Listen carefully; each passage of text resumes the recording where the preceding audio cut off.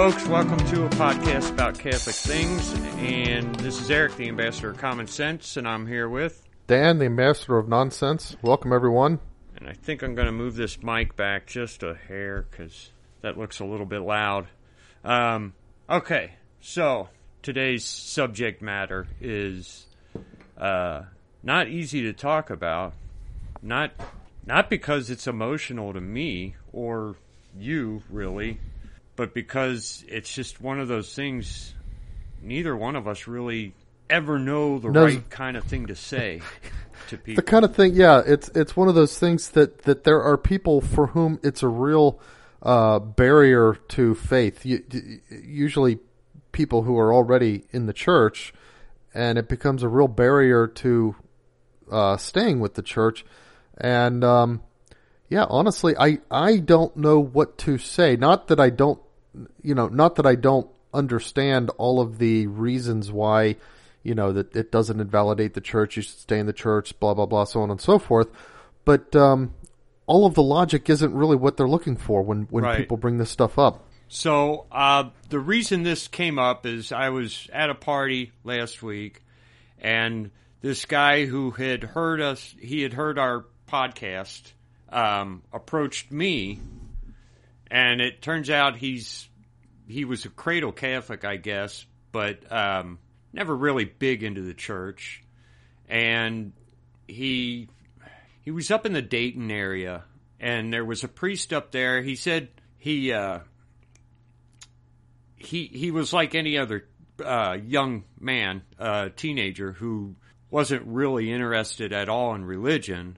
And then this priest enters and his life and just kind of started to get him excited about being a Catholic. And he felt kind of, wow, this is kind of cool. And then the priest never did anything wrong to him, but then he finds out, I don't know if it was a year later or what, but the priest molested some kids.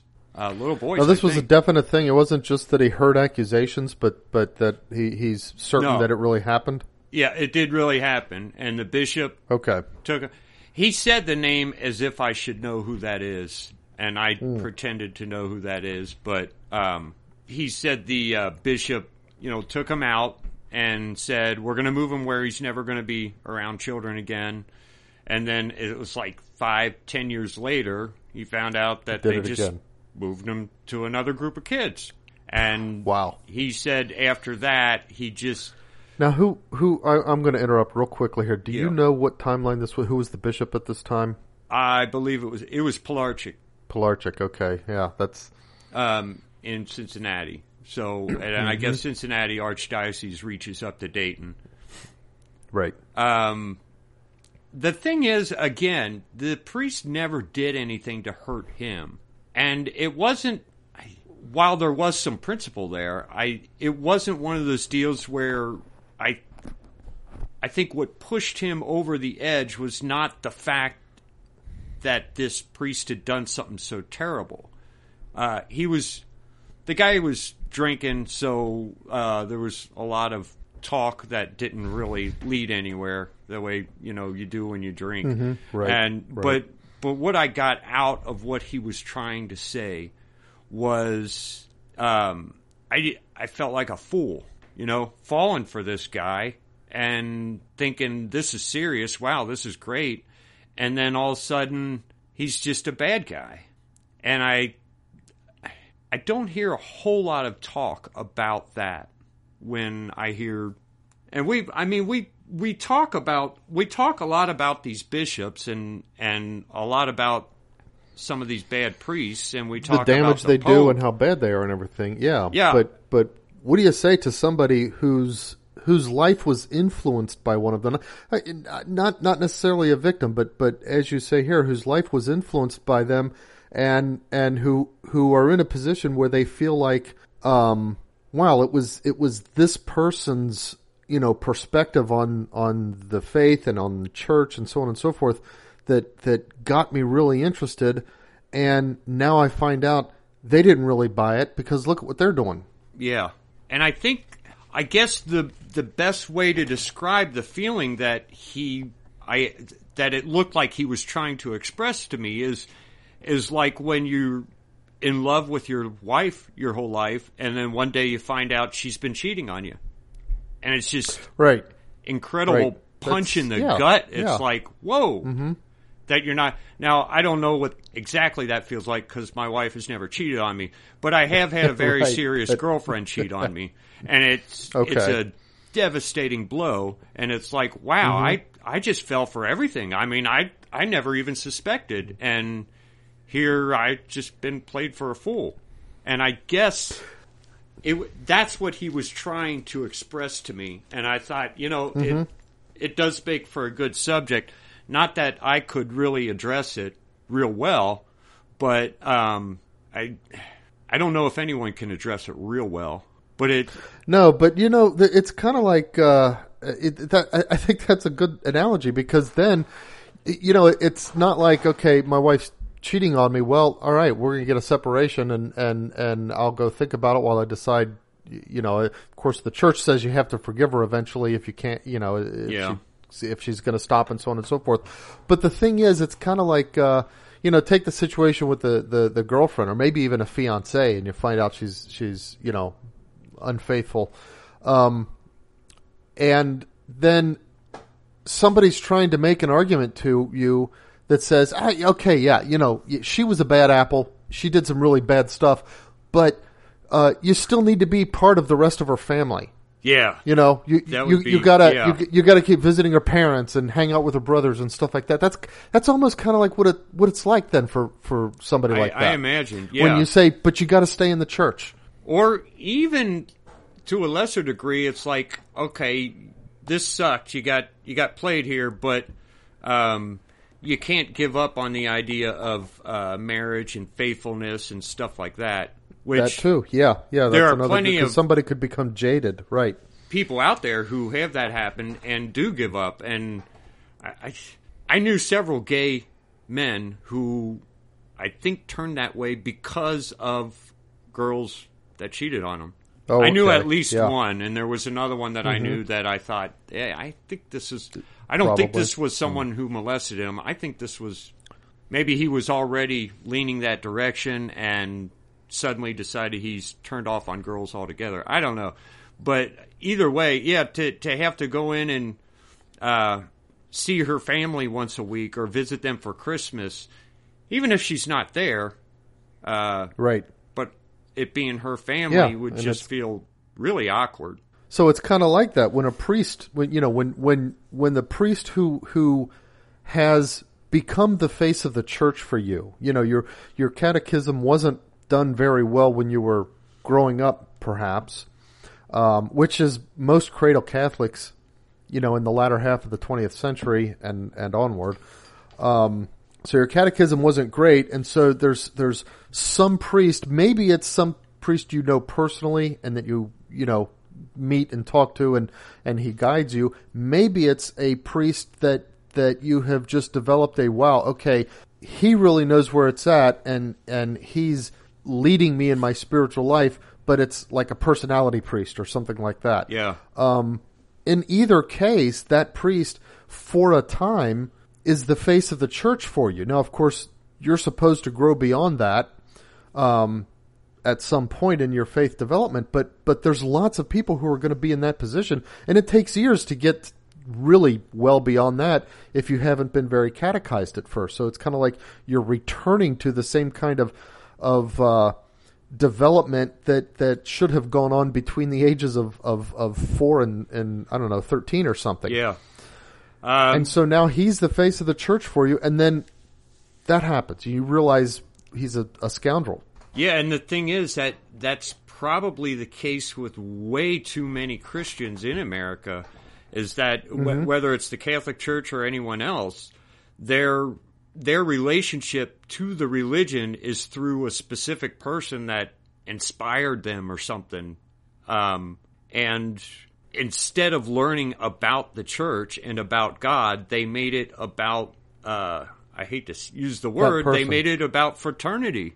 Yeah, exactly. And it's exactly what we're not supposed to be doing, because the religion is about our relationship with God, not our relationship with our brothers or sisters. Mm-hmm. It can be. They link, but... Yeah, it's we're supposed to be unified in all pursuing God. We're supposed to be unified in helping each other pursue God. And there is a communal aspect to the church, but not by way of personality. Yeah. The communion is answer. Right. But how does somebody, psychologically speaking, how do they get past that? I mean, how do you even convince them that it's worth getting past? Yeah. That the beauty of belonging to the church is something that supersedes and overwhelms that kind of negative experience. Right. And it came kind of natural for us, because the face of the church was Mom and Dad for us. Our parents, largely, yeah. Mom and Dad. And then a little bit older, we had, even if it was a typical modern parish, the priests, at least while we were growing up there, in my experience, were decent priests. We had Father Mick, later Father Wolfer. Yeah. Well, the thing is, though, I never developed any kind of relationship with any of them. Oh, okay. They were the guy who stood there. I had to go to confession too. I go to confession to them, but I didn't know any of them, and it was. Mm-hmm. I mean, what I learned about the church, I learned from a book, and a book doesn't really disappoint you that much. If you do, it does, you just close it and throw it away and get another one.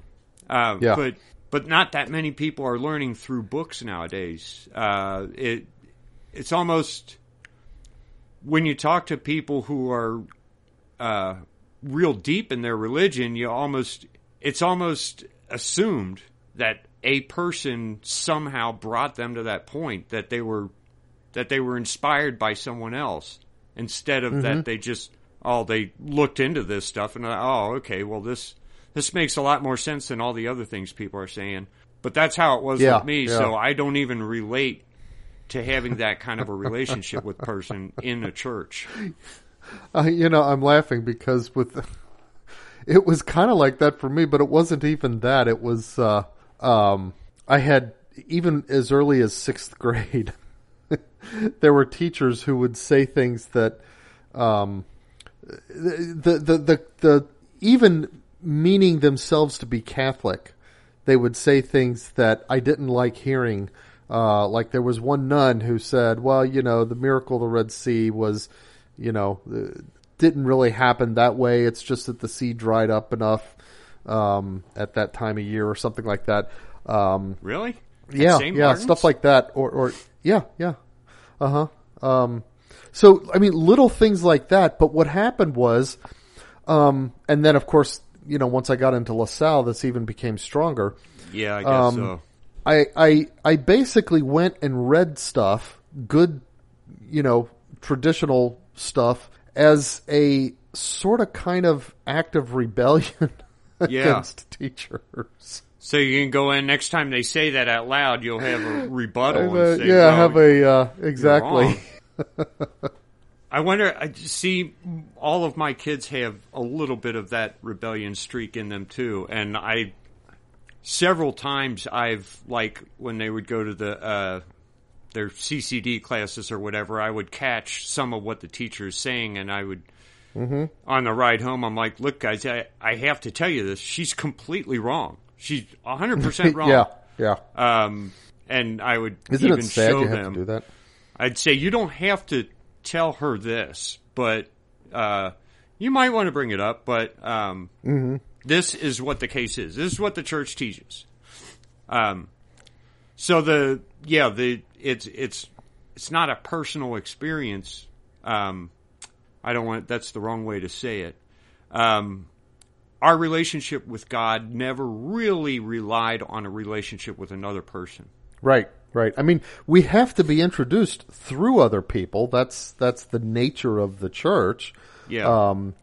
even when we're reading books that were written by doctors of the church, by saints, by people who are writing about saints, and but there's not supposed to ever be a cult of personality involved in our draw to the church. And I think today, because so many people are poorly catechized growing up, especially, I think converts are a little bit less prone to that phenomenon than cradle Catholics. But cradle Catholics growing up, and it's like the church is just ho-hum. It's a place where you get dragged to every Sunday. Yeah. And then you find that personality that gives you a reason to become excited about what you're doing. Yeah, good. And, he makes a good youth group, and he makes everything fun and all that. And wow, okay, there's something to this, maybe. Yeah, but it's really still just that personality. You haven't really, it's like your own relationship with the church is still in a bit of a preteen phase during that. But I'm not blaming people for being there. It's a necessary thing, I think, that people go through that, but they're supposed to go through it with their parents when they're young kids, not when they're young adults. And it's not even it's not necessarily just a shallow thing where you're kind of completely relying on someone else's energy.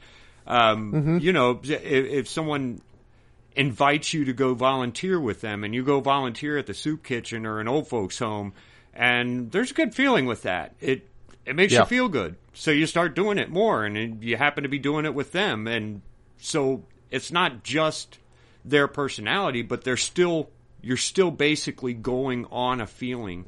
Yeah. Instead of really learning.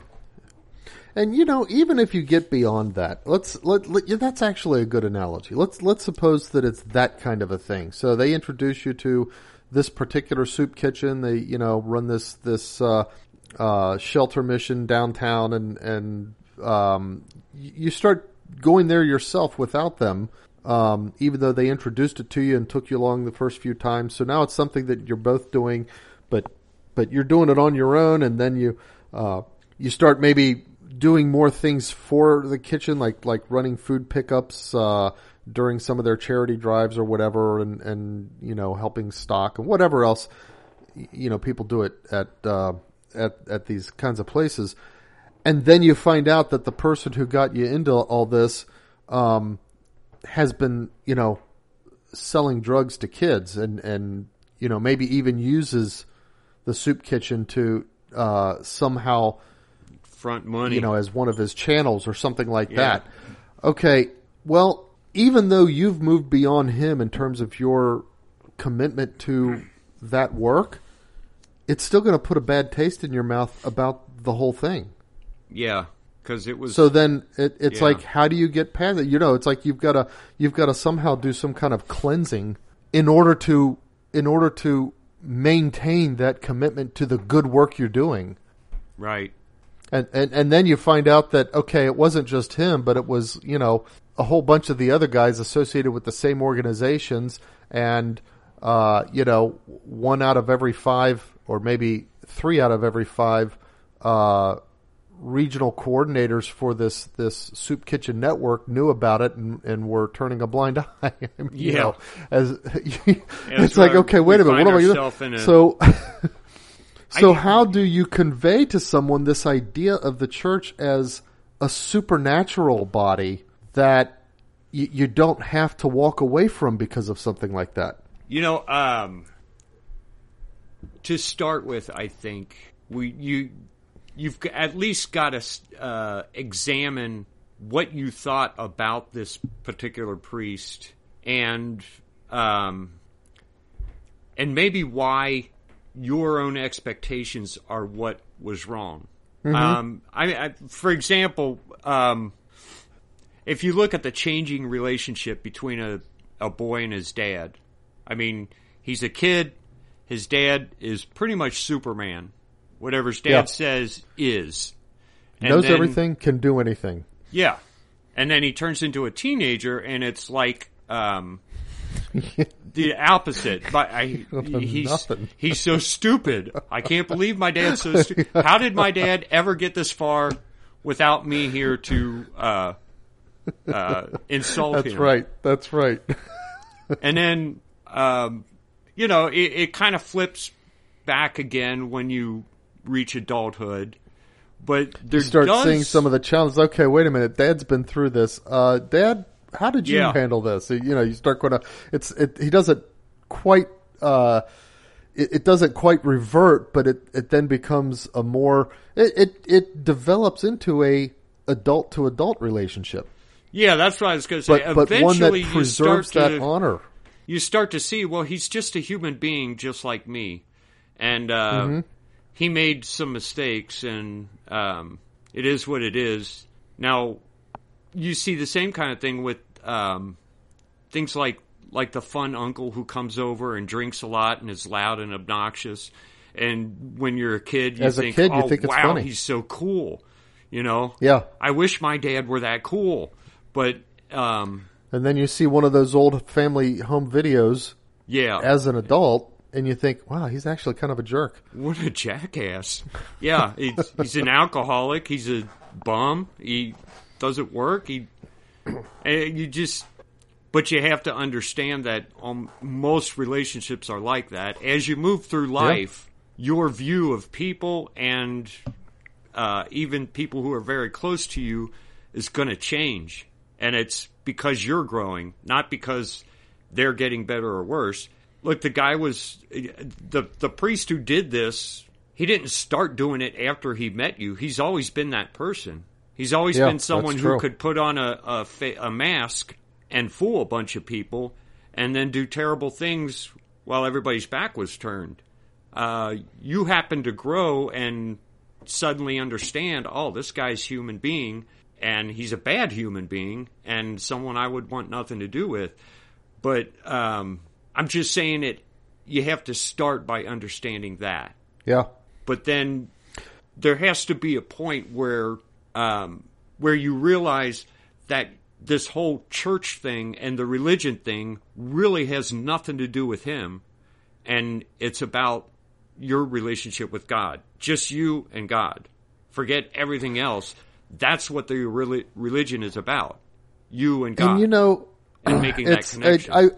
I want to be careful here because I want to make sure that people don't misunderstand us and think that when we say that we're saying it in the same sense that a Protestant would say it. Because I think a lot of Puritans. Protestants are like, it's you and God and there's no church. The church itself isn't. And pray. When we say it's you and God, realize that the church as a total body, not the individual people make up parts of the body, but the total body of the church is the body of Christ. And so that's part of the God side of you and God. It's important to keep that in mind. But, here's the other thing that I think people, if there was a way to convey this to people, that there's two things here going on. First of all, to recognize that nobody ever in the world, except for Jesus Christ himself, nobody in the world ever brings holiness to the church. Anybody, the holiest saint receives their holiness through the church, from God. The church is a conduit of grace, and we receive holiness from the church, never, ever the other way around. And so when you see these people who are within the hierarchy of the church and they're behaving so badly, don't make the mistake of thinking, oh, that's what the church is giving them, is that unholiness. No, what they're doing is they're turning off their reception of holiness from the church when they behave that way. And the second thing is, even the Virgin Mary, received was her made holiness holy by God, right, through the church. Mm-hmm. And so the second thing is that one of the first initial fundamental things that we try to teach children as they're, we're teaching them religion and that kind of stuff. And of course, pain is, and the experience of others, treating you badly and everything, from the very earliest childhood, knowledge when you start getting old enough to have interactions with other people. Mm-hmm. That's part of it. And so, bad things happen. People experience pain. They experience meanness from other people. They experience, physical, environmental disasters and so on and so forth. God, and we tell kids from the very earliest age, God can use bad events, unfortunate events, tragic events, as well as the evil that other people commit in order to bring about good in those who trust in Him. So the saints were martyred. I mean, any religion class worth its salt, and if the class you have your children in doesn't do this, take them out and put them in a different one. Yeah. It is teaching them from the earliest ages about martyrdom, about people who die for Christ. And okay, well, the fact that they're dying is a bad thing. There are evil people who are committing these sins of killing them. But what is God doing? He's taking that evil act and elevating that person into the glory of martyrdom, so that person can then pray for us and help us to keep strong in our faith. So the point is that God can use evil people who do evil things, and even the very evil things that they do, to His ends for those who trust. So if that one priest that happens to, really be a creep is the one who got you excited about the faith, forget the priest, you're excited about the faith. That's the good God brought out of that. Right. And if I don't know how to convey that about to the priest, heart, then you were never really excited about the faith. Right, about the faith. Se. Think, and that's something, I think maybe that's the thing, is to, if you're talking to somebody who's been through something like this, through a disillusionment, try to get them to recall what they were really excited about. Chances are they really were excited about the faith. It might have been that excitement was through the priest. It might have been that the sense of companionship, maybe even a little bit of camaraderie, fed into it, and so on and so forth. But chances are, at some level, they really were excited about the faith itself. I think you try to get them to recall that, and then point out, well, that was what God was giving you, and He was using an evil man to do it, but He still gave it to you. Yeah. I don't know how much more I can add to that. It's, again, it's such a foreign thing to me, but I do kind of remember, like, what was that guy's name? He was on EWTN all the time. He was a priest. Oh, Father Karapi. Karapi. Yeah, he was a bad one too, wasn't he? I was really into him. Now he was. Yeah. I don't think he was. He didn't do anything with little kids or anything. He would just. It was just women. He had hired prostitutes, and I think he was back. I say on that cocaine. glibly, but yeah, it's. But and he, for whatever time that he was to in come the ministry, back to the monastery, and he didn't. Last I heard. Oh, okay. Oh, that's too bad. I mean, because, his redemption is something we would want too. But, for that time that he was on EWTN, okay, God used him as a mouthpiece or whatever, and probably brought, a lot of people, who for whom his style appealed to them. Yeah. Brought them into generally the whole, EWTN thing. And then, of course, the EWTN thing becomes the Catholic thing. And it kind of opens up and doors. People who transition through that, okay, God accomplished that through him, even though he went down a wrong path. Now, I didn't get the impression that he was all along, a bad guy. He had some problems. He recovered. He became a priest, and then he slipped back into old habits or something like that. It was more about that. I think he got caught up into the. Because it's not like the church paid him as a spokesperson. His entire ministry was his. And, of course, he had to support himself, and he had to support the ministry. So he started making a lot of money. And he got caught up into that. I think it's just all that money and the fame made it easy for him to slip back into old habits, and that's probably what happened. But well, hey, God, if you're listening, we don't have old habits of cocaine and prostitutes. If you'd like to let our ministry make some money. Yeah. Yeah, I won't get on cocaine, and I won't hire prostitutes. But no, I guess we shouldn't be quite so glib. But the point is, now, of course, Satan has his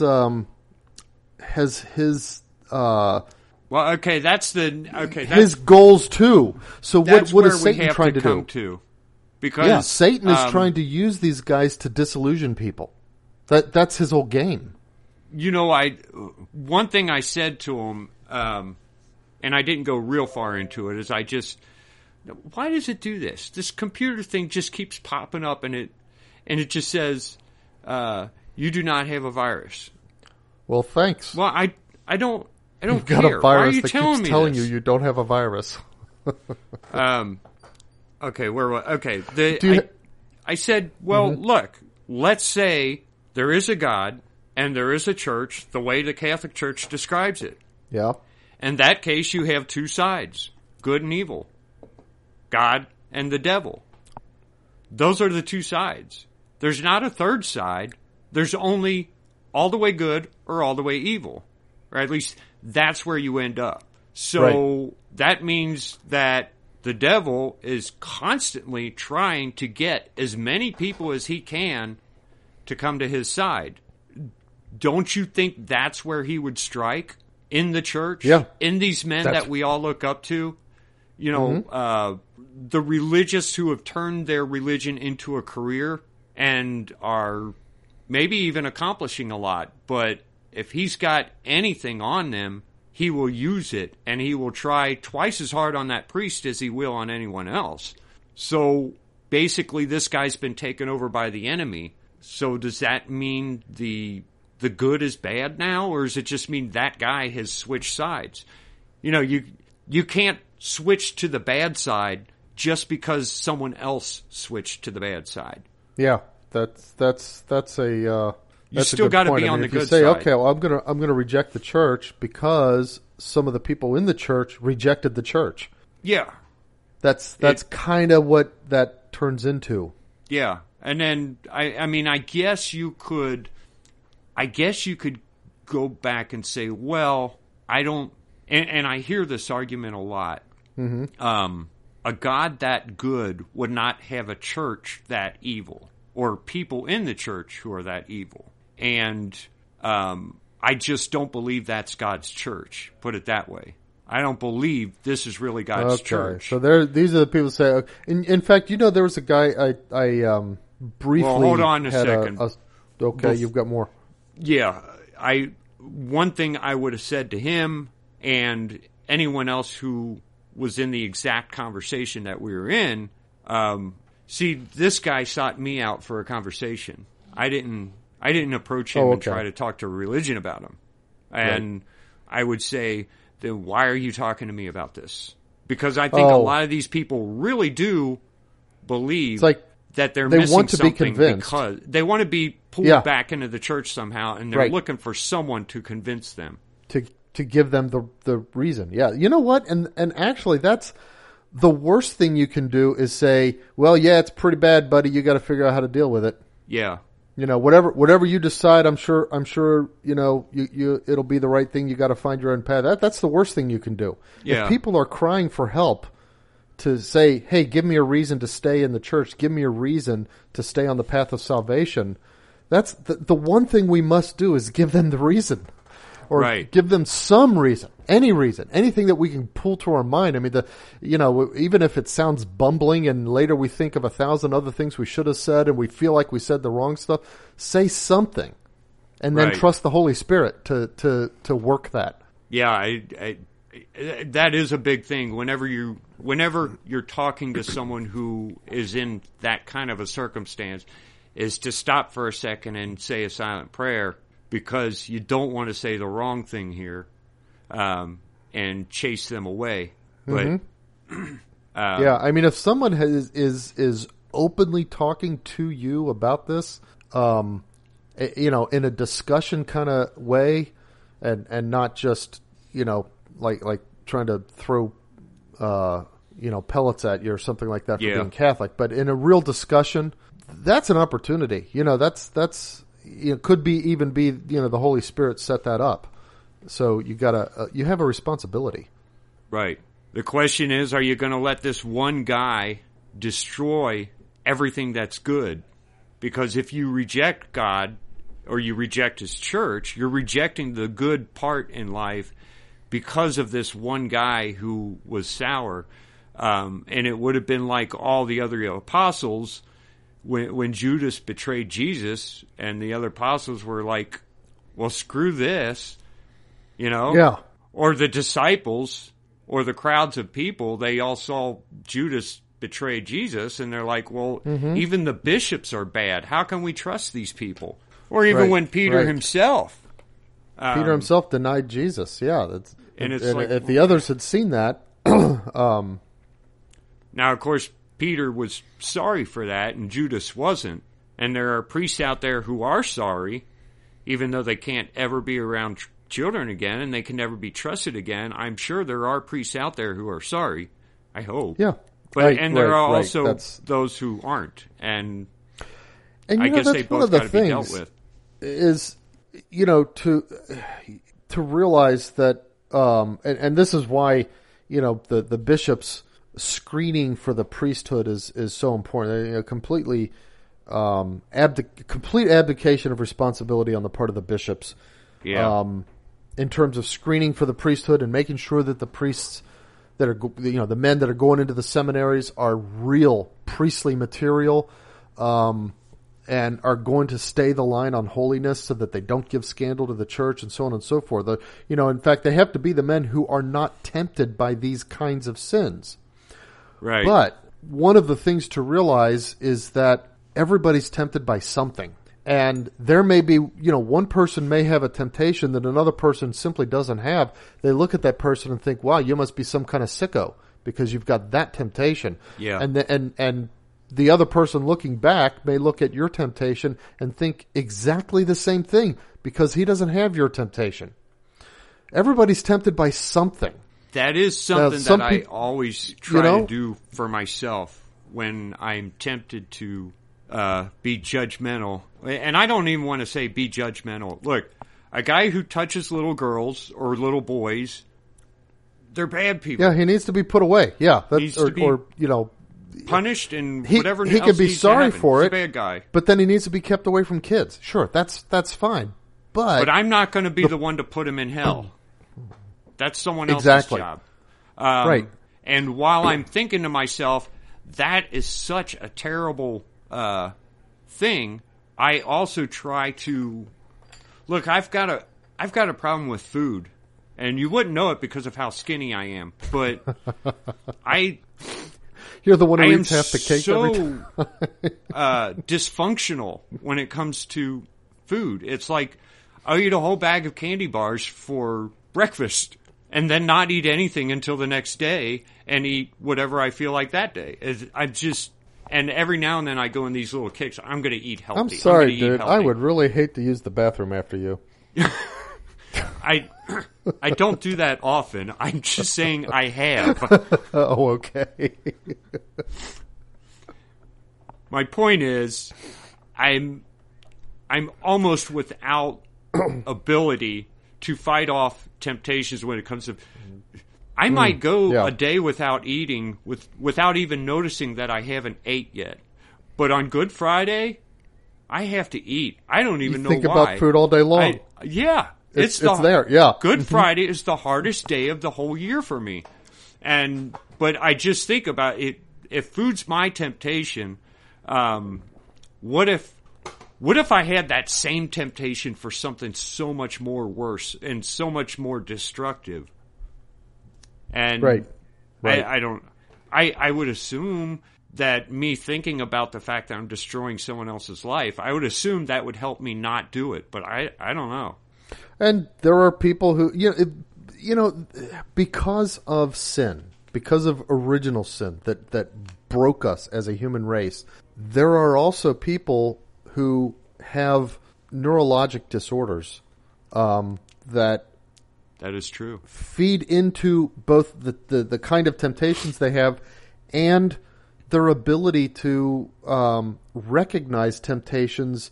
There's people who don't have the same emotional reaction against certain kinds of things. There's certain kinds of things that we might think about in terms of like, for example, I don't know. I like to see how things work. I like to see parts. I like to see them working together and that kind of stuff. And then I think, well, it would be cool to I don't know, skin a live frog or something like that. Well, but I have that emotional response that thinks about the pain and immediately recoils from that. There are people who don't have that. Right. You know what I mean? Who don't have that response. Okay. They have to go on purely a knowledge of good and evil in order to end on the right decisions. Right. Because they don't have an emotional guide to it.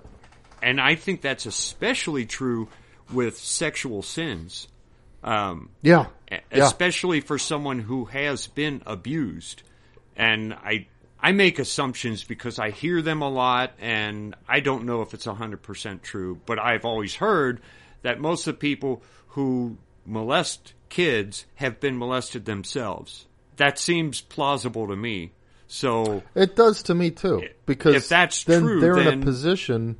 You've got a guy who he has this weird temptation.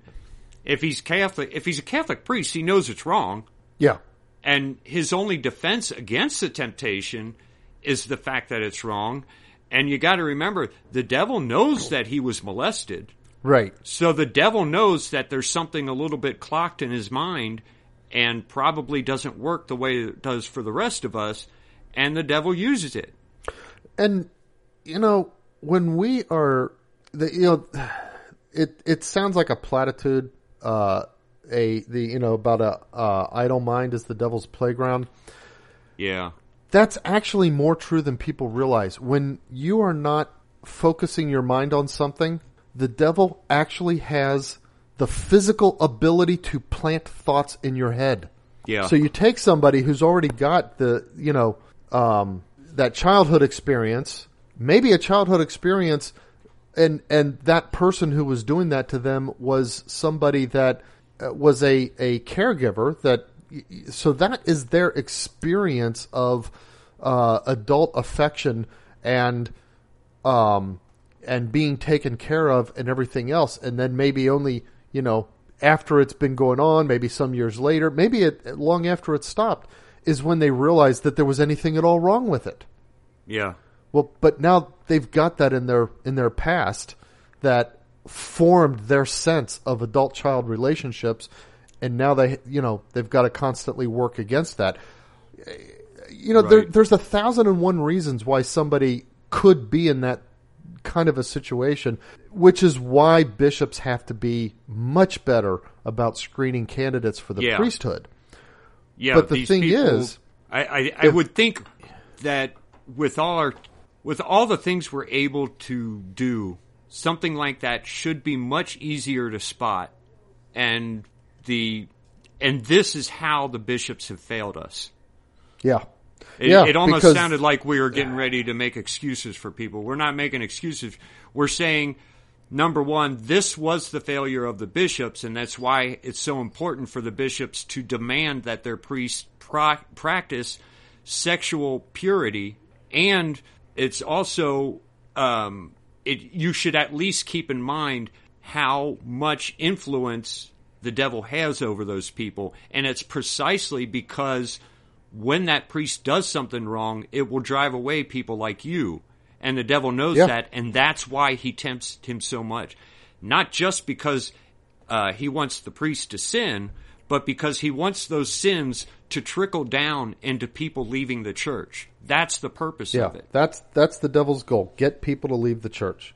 So, there was a guy, you remember, I don't know if you ever went to Old St. Mary's way back when They didn't used to have a Tridentine Mass at Old St. Mary's. This is when the Tridentine Mass was, you still needed an indult from the bishop. And Mom was doing the thing at St. Monica's up by... I remember that. I had never gone to the church. Okay, so they had the English talking, Novus Ordo Mass. Okay, yeah. So they had the English Novus Ordo Mass, and there afterwards we would go next. They had the building next door that the church owned, and we'd go over there for coffee and donuts and stuff. And Uncle Joe was always there, and I had met some of the people around there, and we all kind of became a group. Half the time I was Grandma Braden's ride there. She went there every week too. But we would all kind of gather there and talk. And there was one guy there, and I forget his name, and I wouldn't say his name if I remembered it. But he brought this. This was way back. I was still in high. This had to be like mid '80s, and some of the scandals were starting to come out of the priests, being child molesters and stuff like that. Yeah. And he had this question. This guy, he said, "Here's the thing that really bothers me, and that makes me struggle, almost even struggle with my faith." But it was more like it wasn't that he was doubting his faith. It's just like things aren't making sense. He says these priests, they have to go to school to be a priest. They have to go to seminary. And they have to study moral theology and all this kind of stuff. And they learn, about everything. They know better than any of us that they're going to go to hell if they do these things. And yet they do them anyway. How can that be? How can somebody who has studied that and knows that he's going to go to hell for it do that? And I think something that we've been kind of slow to pick up on, and it's kind of been coming out in little fits and starts. People have sort of uncovered gradually what was really going on, is precisely that these priests, as they were going through these seminaries, they weren't actually being taught that they would go to hell for doing bad things. Right. These priests were often going through seminary programs that may have even included classes that present the theological viewpoint, for example, that nobody's actually going to end up in hell, or that, whatever you do, as long as you're truly remorseful, then it doesn't matter. Right. As long as you still also want heaven, you're going to end up getting heaven. As absurd as that sounds. So, that's one of those things is to realize that, again, this lies at the feet of the bishops. A whole generation of priests, probably two generations of priests, have not been properly taught and formed as priests in the seminaries. And so you've got, they're not being screened well, they're not being properly formed, and then they're being thrown out into situations that they have not been prepared for in terms of temptations. Often they're priests that already have childhood baggage that's going to open them up to unnatural temptations. So you've got a house that the housekeepers, the bishops, have completely neglected for years. What's that house going to look like? Right. And here's the thing. And this is the part that we're just now starting to get a sense of. And we don't know how bad it is, and we don't know how deep it is. But it's even worse than priests who have been taught that they won't go to hell. There's actually groups, and we don't know how big they are, who are purposely on the other side. Yeah. We know now that there are some priesthood. satanic bishops who we knew that we knew that the whole homosexual infiltration was going on. Now we're learning, satanic. It's even worse than that. So you've got worse than the homosexual. It's actually satanic. And again, I would point out that this is God's house. Satan wants to be in God's house, and he wants to drive all the faithful out of God's house. Yeah. He wants to corrupt it at its very core. Now, Jesus Christ promised us that it wouldn't happen completely, that the body of Christ might get sick, but that we would still have Christ as its head, and we would still have the truth. Yeah. And so far, he's done that. And so you've got, I mean, the blinds are all torn and in tatters, and the furniture is all ripped up and overturned, and you know the curtains and the bedclothes and the upholstery has disintegrated with age without being, you know, rejuvenated and that kind of stuff because of the neglect of the bishops. So that's kind of like the house you're in, but you know what? That's the house. Even if, okay, what we've realized is there's a lot of work to do, but you walk outside and you're outside. You're in the cold. So your options are either come into the house and start fixing it up, or stay out in the cold.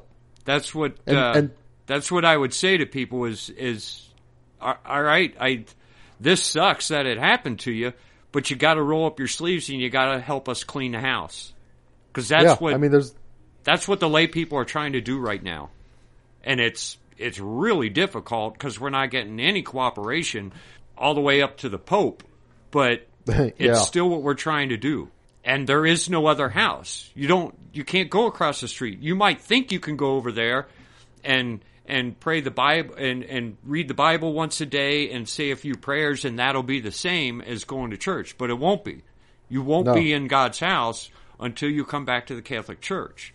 Right. Everything else is a mirage. That's the tough message that I and no matter how tattered the house becomes. It's hard to say that, but it's still the truth.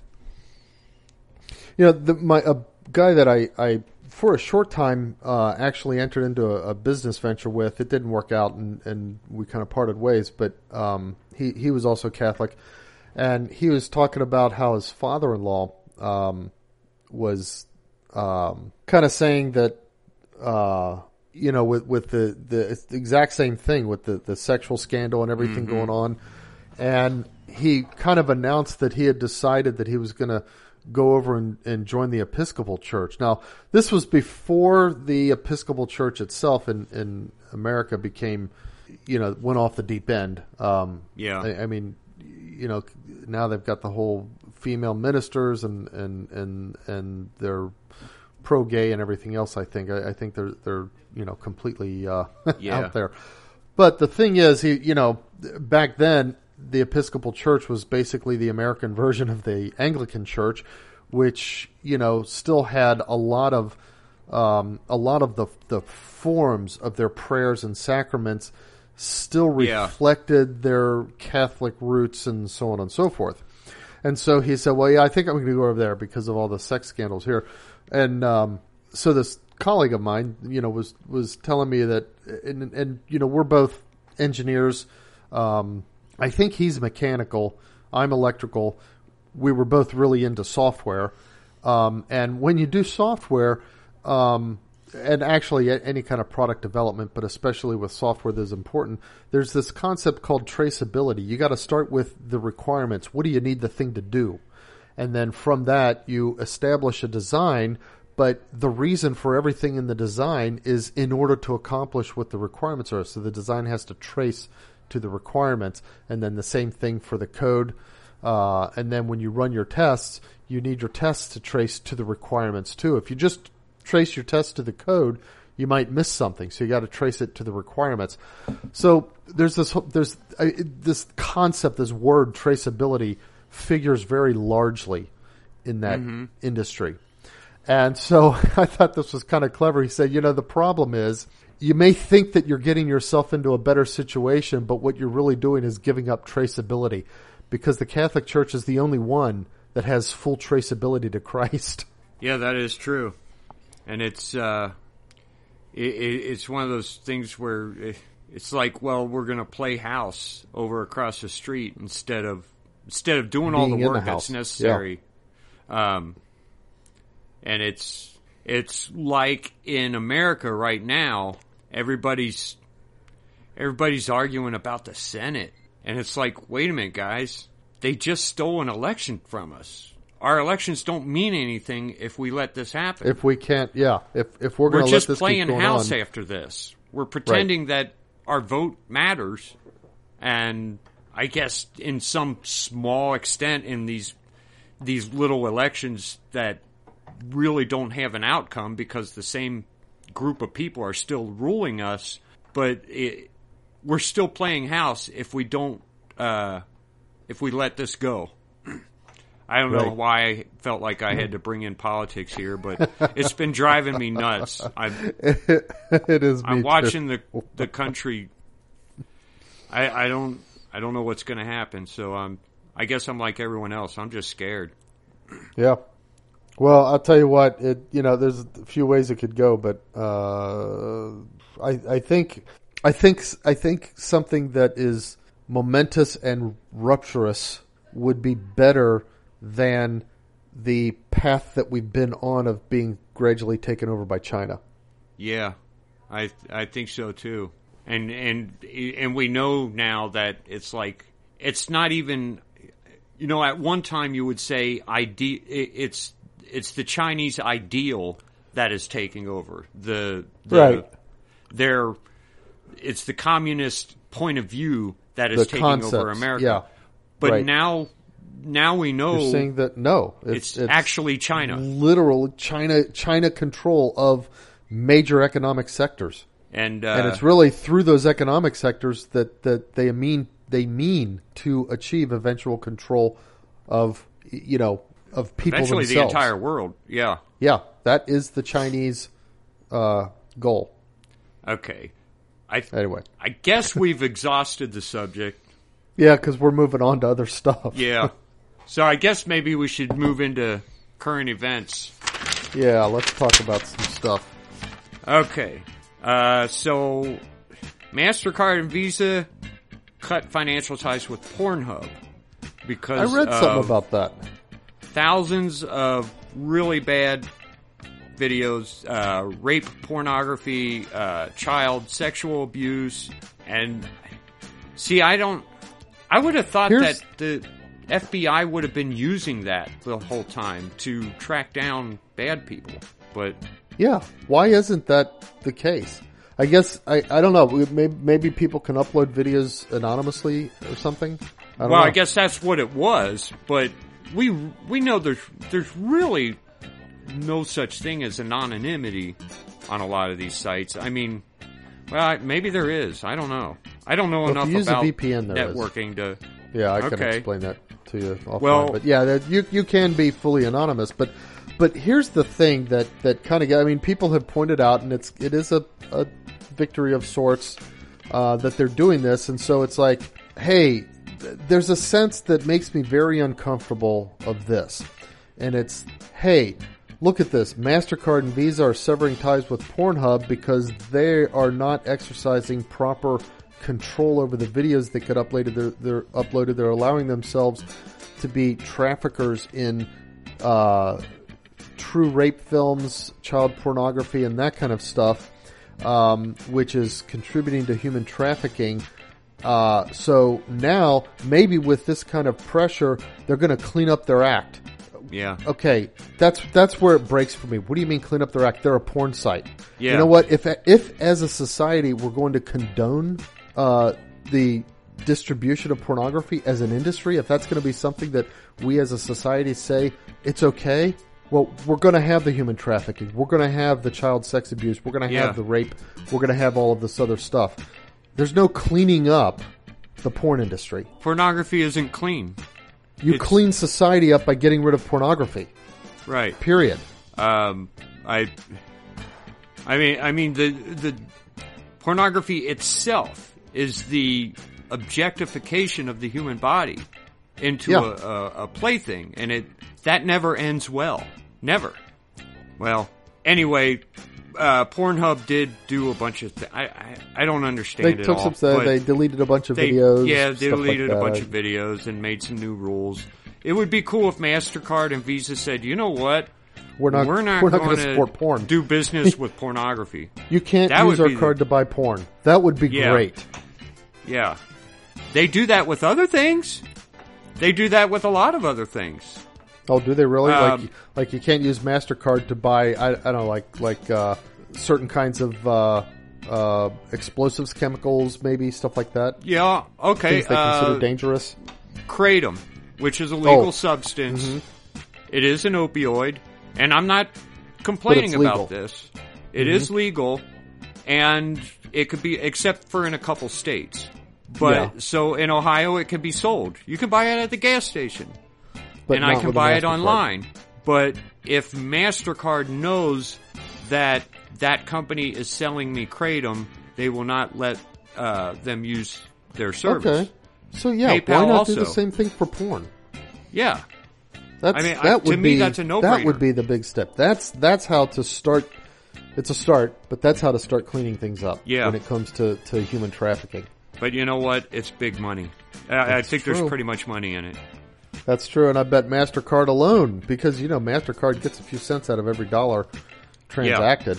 Yeah. MasterCard alone probably gets millions from the porn industry. Okay, there's another virus going around, H5N8. They're calling it avian influenza. It's a flu virus. H5N is a flu virus. Yeah. So there's it's a bird flu, and it's another bird flu. Yeah. But wasn't I don't understand. Is this wasn't the Spanish flu a bird flu? I don't know. Hold on. Let's go back to where I was on this. We started here. Yeah. The Spanish flu was H1N1. Okay. And it was a bird flu. Is this, what did I call it? H1N8? H5N1. Or H5N8. And 8. Okay. That's what you called it. Okay, wait a minute. But it's not a people flu. Oh. So why are they worried about it? Because it's wiping out poultry farms. Oh, that could be a problem. Yeah. Okay. That's a problem. Yeah. And then the So what are they doing about it? But wait a minute. Did it come from China? I think it came from Japan. But H5N1, that was also a bird flu. H5N1. You mean H1N1? No. H5N1 and H5N8 because it compares it to H5N1. Oh, okay. Well, see, H1N1. I thought there was another flu going around. So, H5N1 was an Asian virus that caused. Why are there so many viruses coming out of Asia? Sure. But it's a virus that originated in birds. Just like H1N1 originated in birds. Okay. I guess they're worried about it becoming a pandemic that will affect people. Right now, because H5N1 was the bird flu epidemic of what year was that? One of the less pathogenic subtypes for humans. Okay. It is beginning to become more pathogenic for humans. Okay. So I guess they're worried about it becoming more. It's only a low risk to humans now, but it is wiping out flocks of birds and poultry farms. So, all right. So, are they trying to get a handle on it? Do they know how it's spreading? Is it? As far as I know, they are, but it is spreading through wild birds sometimes. Oh, that's the problem. Okay. So I've been seeing it pop up in the news. I've always ignored it, but I've been seeing it mentioned more and more in the news. Because I remember, with the bird flu, they went on a campaign where they had civilian volunteers taking shifts, watching the skies for birds flying across certain zones. Basically they tried to quarantine and keep all the birds local. So if birds they would say if you find zones, a bird, don't touch it and shoot them. Well, we're keeping an eye on it now. I guess we'll see what happens. Okay. And in the meantime, we've got all kinds of. I mean, they're shooting more and more to shut us all down again because of COVID. And which is, that's they got more deaths from the fallout of these stupid COVID shutdowns than they do from the virus itself. The thing is, what I think the Fifth Amendment to our Constitution says no person shall be deprived of life, liberty, or property, but it's that liberty part, without the due process of the law. And these governors just come in and give the word, no due process at all, and they're telling people you can't open your restaurant, you can't go to a restaurant, whatever it is. Yeah. I think Donald Trump should enforce the Fifth Amendment in the states. Yeah. Say, no, you can't do that. We're gonna send our troops to keep your police from arresting people for exercising their Fifth Amendment rights.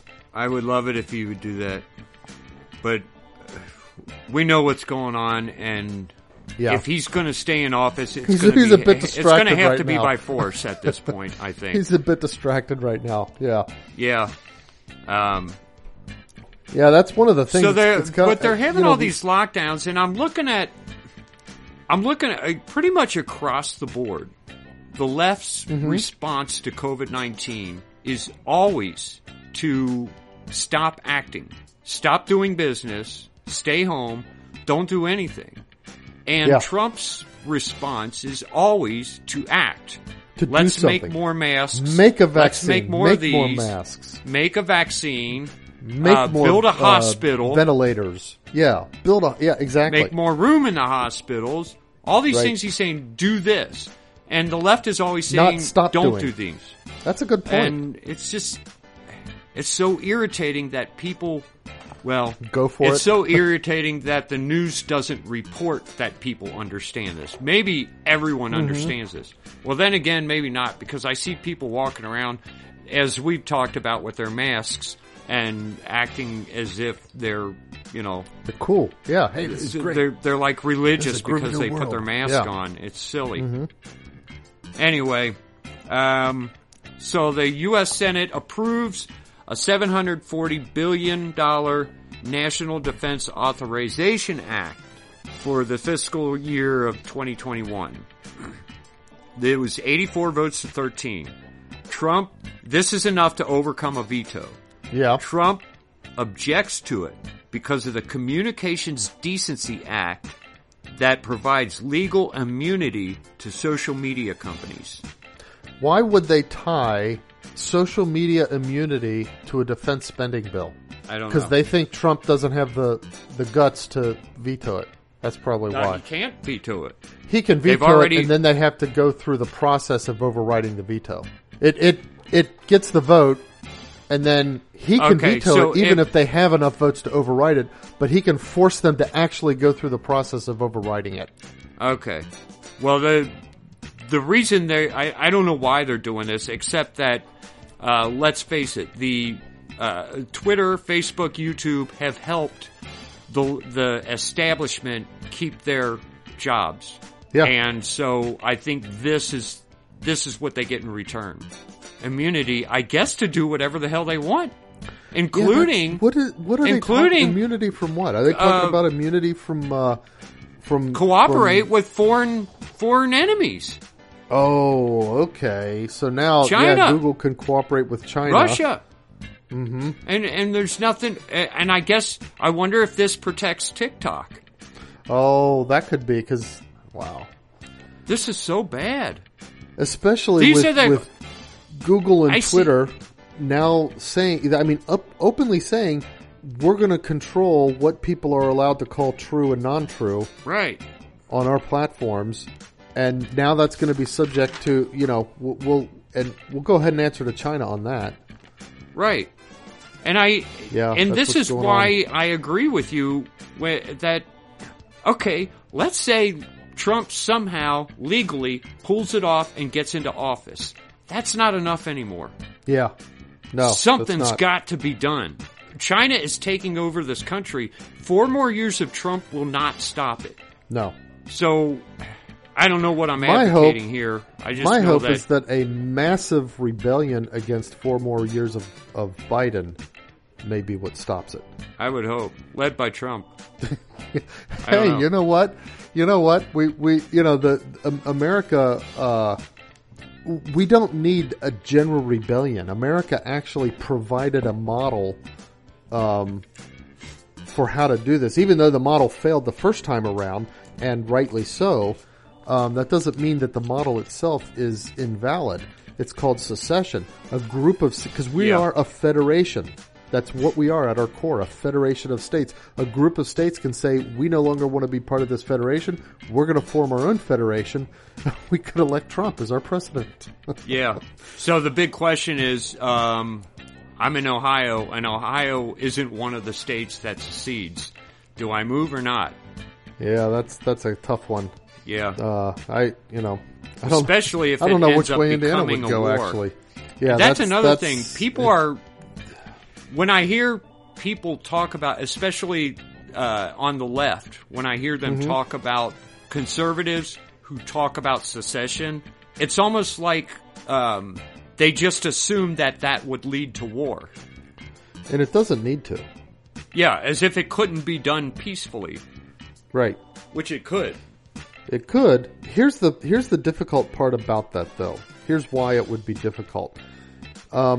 New York, New England, and much of the East Coast down into Maryland and so forth, along with Washington, Oregon, and California on the West Coast, and maybe a couple other states out there, those are your one side, and then everything in the middle is your other side. Yeah. So how does that work?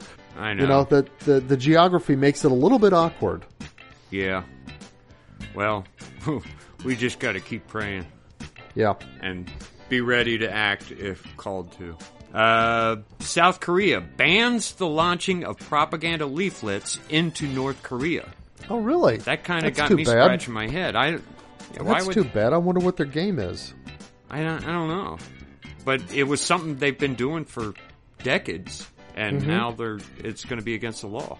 Anyone who does it will face up to 3 years in prison, or up to about $27,000 in fine. I don't know. Maybe there was some kind of negotiation that was done that North Korea will break, and then they can go back to launching leaflets or something. I don't know. Maybe. President Trump finally fired Barr. Yep. I know. A little too late now. He's only got. Well, it's like, I don't know. Yeah. It's like wait until what could be your last month in office to fire him. I know what hindsight is like, but to me, President Trump should have hired a guy and said, I want to see action within 1 month. If you don't have someone in chains within 1 month, you're fired. Yeah, and then go on to the next guy. Right. The United States Department of Treasury formally labels Switzerland and Vietnam as currency manipulators. Really? Switzerland? Just because of their I wonder if they're doing that. They manipulate the cost of the U.S. dollar, or the price of the U.S. dollar. Okay. Are they actually doing that? Or is labeling them that a retaliation for the fact that the Swiss don't like to, they like to respect people's privacy? Yeah, I don't know. Switzerland rejects the label. I don't think Vietnam cares. Yeah. And that's all the news I got. Both kind of puny countries. How much can they manipulate? Yeah. I mean, if it was Hong Kong, I could see. I mean, Hong Kong actually, un-China-fied Hong Kong actually likes us. But I mean, Hong Kong's a big financial power center. Switzerland could. Yeah, that's true, because they're a big financial power center too. A lot of rich people go to Switzerland, and a lot of rich bad people hide in Switzerland, don't they? Or at least hide their money there. Yeah, so Switzerland might be able to do it. Not so much I can't understand Vietnam. Yeah. Trying to, whatever. All right, that's all I got, though. All right. Well, a couple of weird newses. In fact, I say a couple, and it really is just two. Okay. Apparently in Florida, they're having problems. You think of Florida like down in the Everglades. Obviously, you've got alligators. Obviously, you've got sharks. Apparently, they also have problems with pythons now. So they're training dogs. Yeah, the snake. They're training dogs to sniff out and hunt pythons. Is this Are they not native to there, or? I mean, they're called Burmese pythons. In fact, So I'm thinking, no, they're not native. There must be things that people brought over as exotic pets, and then they get tired of taking care of them. They let them go. It says they estimate between 100 and 300,000 pythons in the Florida Everglades. They've been known to eat small alligators. Can you imagine that? That's so weird. They're going to run out of alligators. Do you remember a picture of a boa wrapped around a giant crocodile? No, I don't. Is that a thing we had? Do you remember? Dad had this set of books, and I can't remember who the publisher was, but they were more or less science books, and there was one on evolution, there was one on mammals, there was one on different things. In one of the pictures, I always would look at the one on space. I remember the books you're talking about. Yeah, one of them had a picture of it was a full-size crocodile, and it was wrapped up with a full-size, I guess it was like the Amazonian. Yeah, probably a python. Yeah. Or anaconda, maybe. That's what I was trying to think of, the anaconda. I don't remember that picture, but that sounds really cool. Yeah. I mean, that's funny though. I wouldn't have thought, but yeah, I guess it makes sense. Snakes are a little bit more versatile than the crocodiles. But I would have thought that snakes would prefer softer skinned animals. In terms of food. Yeah, I don't know. I mean, the digestive tract, can they even get through all them scales and stuff? Don't they cough up the skeleton? Or does that all get digested? No, it doesn't get digested. I don't know if they cough it up. Wait a minute, out. It does. Does it really? Like if they eat a rat, you know what? I'll have to ask Bella. It back up? No, I do remember a video, one of those wildlife videos, the Mutual of Omaha. I remember they showed a snake eating a egg. Yeah. And it swallowed the egg whole, and then like 5 minutes later, it coughed up the shell. Okay. You know what? I bet they do cough the skeletons back out. But maybe they can do that with alligators too. Bella's got a snake, and I don't think it does. I think it digests. Does she feed it rats? Mice. Ask her. Hold on. If she's there. Bella, your snake, when you feed it a mouse, does it just digest the whole thing, or does it cough up the bone? Okay. It digests the whole thing. Okay. So, it digests the whole thing. I don't. I had to say it twice because I didn't know how close to the mic I was. Oh, yeah, we heard you both times. No, that's some digestive system. Yeah. Like, so I guess... like hydrochloric acid and its or sulfuric acid as its digestive juices or something. Well, of course, if you're feeding a dog, if you give it chicken bones, you're not supposed to feed him chicken bones because the bones are cooked.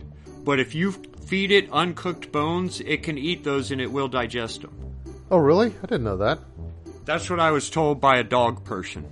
Oh, okay. He said if you got raw chicken, you could throw it the whole thing, it'll eat it, it'll crunch the bones, and it will digest them, and it won't hurt coming out.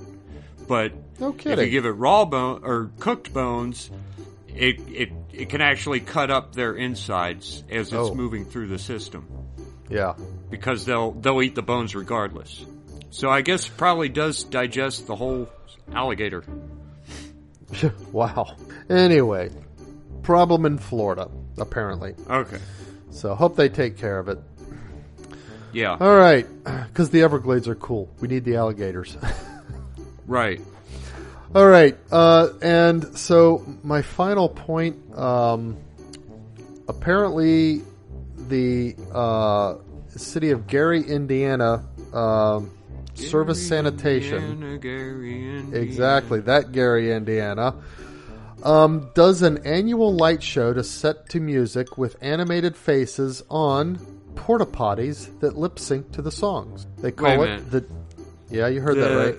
So you've got a set of porta potties, and they shine a projector on it like that. It looks to me. I mean, I'm looking at an image, and it looks like what they do is outline it with those like lines of LED strings that form different lines that they can light up. Okay, so it'd be more like Christmas lights flashing in different ways to make it look like it's talking? Like, yeah.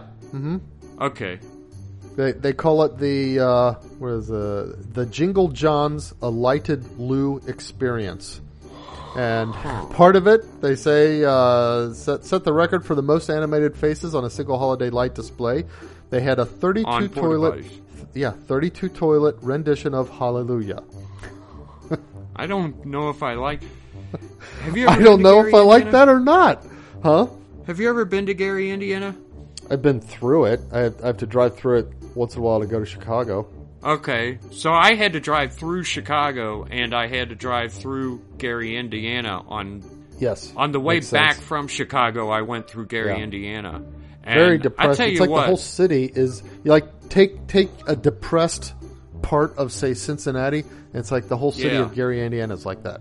Right, and it's like there's a toll booth every 5 feet, and I don't know if that was right outside of Gary, Indiana, or I don't know where I was that I kept hitting these toll booths. I was trying to get away from Chicago. Man, Chicago is so huge. Yeah. You drive 2 hours and you're still going 65 miles an hour and you're still in Chicago. Just getting, yep, I know. I had no idea that city was that big. But, well, Chicago it's like the, Illinois used to have their, they used to vote by, when they were selecting, I forget, I think it was their senators, they were selecting like each county would get a vote or something like that. Yeah. And there was a Supreme Court case, that under the doctrine of one man, one vote, or one person, one vote, they said, no, you can no longer do it by county. Basically, everybody in the state gets to vote, and then just the popular majority decides your senators that you send to the U.S. Senate or whatever. But the thing is, there's enough people in Cook County alone, which is where Chicago is, to overwhelm the entire rest of the state. If everybody in Chicago voted one way and everybody in the entire rest of the state voted the other way, Chicago wins.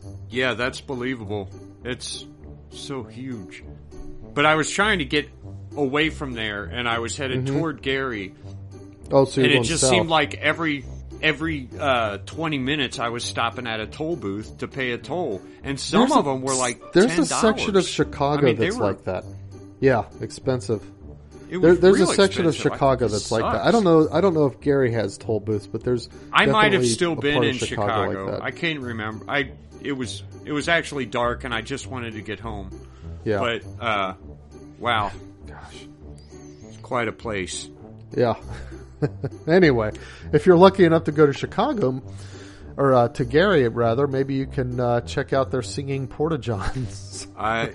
If I have any reason to be in Gary, Indiana, I will try to find the singing porta-potties. All right, that's all I got. Just the 2 stories this time. Well, folks, think about what we said, and as always, circle the beads. Circle the beads. Keep circling.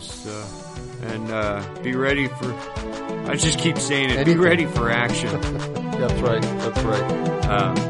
All right, we'll see you next week. Bye, everyone.